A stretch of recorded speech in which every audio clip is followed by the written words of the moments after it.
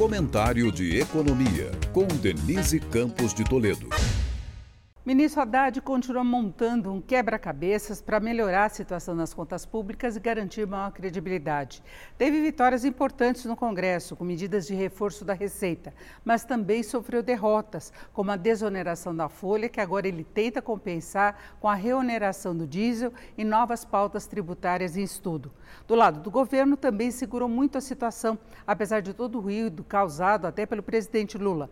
Garantiu a aprovação do arcabouço com parâmetros para a gestão das finanças. Os gastos vão continuar aumentando, mas para isso será necessário ampliar a receita. E foi mantida a meta de zerar o déficit público no próximo ano. Um desafio tanto, já que o esforço de arrecadação parece hoje superestimado. As contas deste ano também não estão colaborando e novos gastos vão surgindo, como o aumento real do salário mínimo para R$ 1.412 em 2024. O governo, como anunciou hoje, teve um déficit de quase 39 bilhões e 400 milhões de reais no mês de novembro, pior da série. Com isso, o saldo negativo neste ano deve bater nos 125 bilhões, passando de 1% do PIB, que era a previsão do Ministério da Fazenda.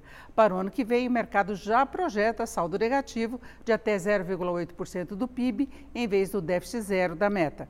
Mas o esforço tem produzido efeitos favoráveis. O comportamento mais positivo do mercado financeiro, manutenção do ciclo de corte dos juros básicos, queda da curva de juros do mercado, revisão para melhor das notas e perspectivas pelas agências de classificação de risco, ainda que persista a cobrança pelo esperado ajuste fiscal.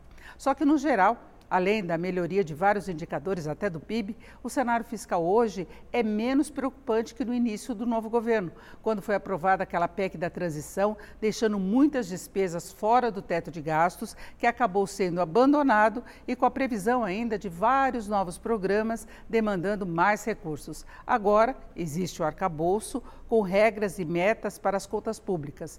Mesmo que não totalmente cumpridos, compromissos foram assumidos e há um esforço nesse sentido. Denise Campos de Toledo para o podcast do Jornal da Gazeta.